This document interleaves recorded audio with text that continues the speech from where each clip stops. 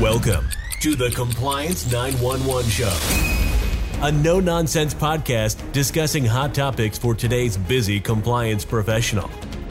It's everything you wanted to know about regulatory compliance, but we're afraid to ask.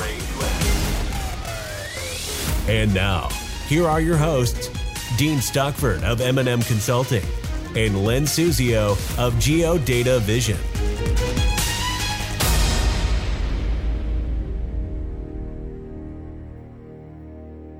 Dean, you've covered many different regulatory topics over the last year and started off this year reminding us of the emerging hot topic for climate risk. So what do you have on tap for us today?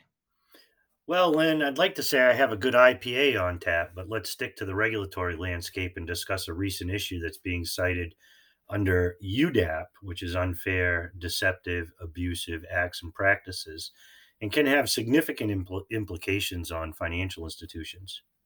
I have an idea. I might have a need for an IPA after this discussion's over with, Dean.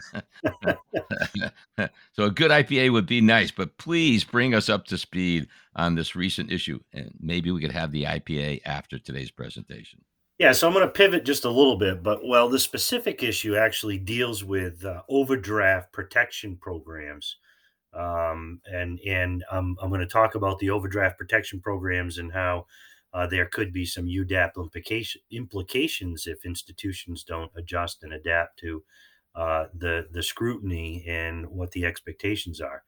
Financial institutions have recently been scrutinized by, more recently the Division of Banks in Massachusetts, but also the federal regulators are catching on as well as it relates to non-sufficient funds fees when the same item is presented multiple times for payment against a negative balance in the consumer's account. Wow. So financial institutions cannot charge multiple fees if the item is presented multiple times? Well, that's not exactly the case, but let me try to unpack this for the audience. The first issue actually relates to the disclosure of those fees in account agreements. Many of the account agreements or disclosures did not clearly state that the financial institution may charge a separate NSA fee for each item, or each time, I should say, for the same item being presented against the negative balance. So, in other words, we have an overdraft that has occurred, and then in the interim, the bank charges for that overdraft. The item is then represented or represented again, and then the bank would charge a second charge if the item is presented again against a negative balance without giving the consumer the opportunity to bring that balance to a positive balance so that they would not incur the particular fee. So this is being viewed as what we call deceptive practice under UDAAP, and it's a three-part test that they use to determine whether a representation, omission, or practice is considered deceptive, and it starts with misleads or likely to mislead the consumer, must be reasonable under the circumstances, and it must be material. So basically, if the disclosures include the appropriate language that the consumer may be charged multiple fees if the same item is presented multiple times against insufficient funds, the financial institution would be okay? Yeah, I think the short answer to that is yes, but Oh, come on. There's always a but, Dean. What's the but? yeah, well, of course, and as I indicated and started out, in Massachusetts, we've seen the FDIC scrutinize financial institution practices to determine if the consumer was provided with sufficient notification of the negative balance when the first NSF fee was assessed. So the consumer could deposit additional funds and avoid a second NSF fee when the transaction was resubmitted. The issue that institutions have to grapple with here is the notice of NSF, which is technically not required by regulation. So, under Truth in Savings, which governs disclosure provisions for deposit accounts, does not include notification requirements, and it's unclear how institutions can be cited for timeliness when there is no provisions in the act itself that require notification. Although many banks do, as a matter of practice, include notice provisions, they're not required and are unable to determine what would be considered sufficient in terms of time.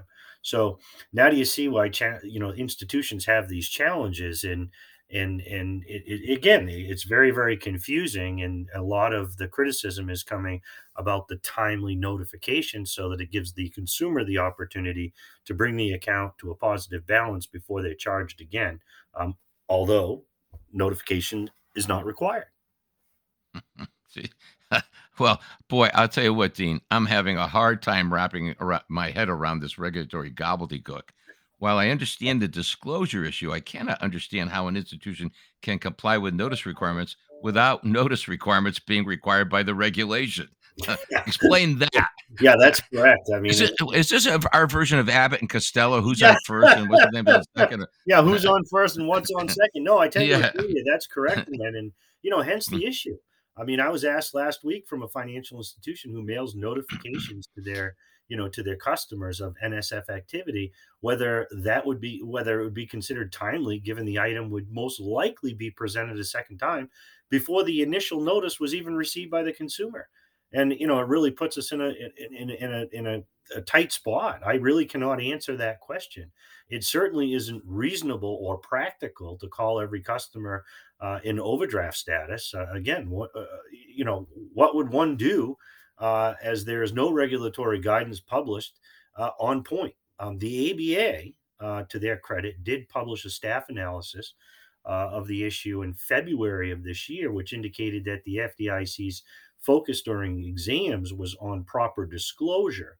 But in an oral presentation, February 16th of 2022, an official from the FDIC's Boston region, and again, the Boston region, Massachusetts Division of Banks, stated that its office is currently assessing financial institutions based on a broader set of factors, and they went on to list what those two factors were: whether a financial institution clearly discloses to the customer or the consumer that he or she may be charged multiple fees if the same item is presented multiple times, and that makes perfect sense. We should disclose clearly, and then whether a financial institution provides timely notice to the customer of the insufficient balance. And again, at the time of the transaction triggering the first NSF activity, so that the consumer has the opportunity to bring the deposit account to a positive balance prior to the second submission of the item. So the FDIC officially suggested that a bank may have committed a UDAAP violation if the customer, after incurring that NSF fee, does not have the sufficient time to remedy the negative balance before the second fee is assessed, even if the bank had disclosed to the customer that multiple NSF fees for the same item may be charged. The official also confirmed that the FDIC has not issued any formal guidance on the topic of represented transactions and suggested that guidance would be forthcoming. But once again, Len, we still have not seen any additional guidance. And it's very difficult to guide institutions with respect to notification without having clear expectations or guidance relative to what they want. Wow, just really tough. Uh, Dean, I can taste that IPA right now. Uh, to say this is confusing is to understate it. So, Yeah. so making sense of all this gobbledygook, what do you recommend to our listeners? Yeah, well, I always say this, don't put the cart in front of the horse because we don't want to set an expectation that isn't. But given that the ABA staff analysis and the issues we've seen in Massachusetts and the lack of regulatory guidance, I certainly would recommend that institutions make clear that deposit account agreements and disclosures are 100% clear on uh, NSF fees that will be assessed multiple times if resubmitted against insufficient funds. You may want to define item as well when they include that in their disclosure. With regard to notice, I always say do not get too far out over our skis. However, when the issue has come up at conferences and oral meetings and exams, I would certainly err on the side of caution of the consumer and do everything we can to ensure consumers have ample time to bring account balance positive before the same item is resubmitted against insufficient funds. I mean, I just think that would be considered a best practice. Wow, Dean, that's great information. And thank you for breaking what's a very confusing topic down for us.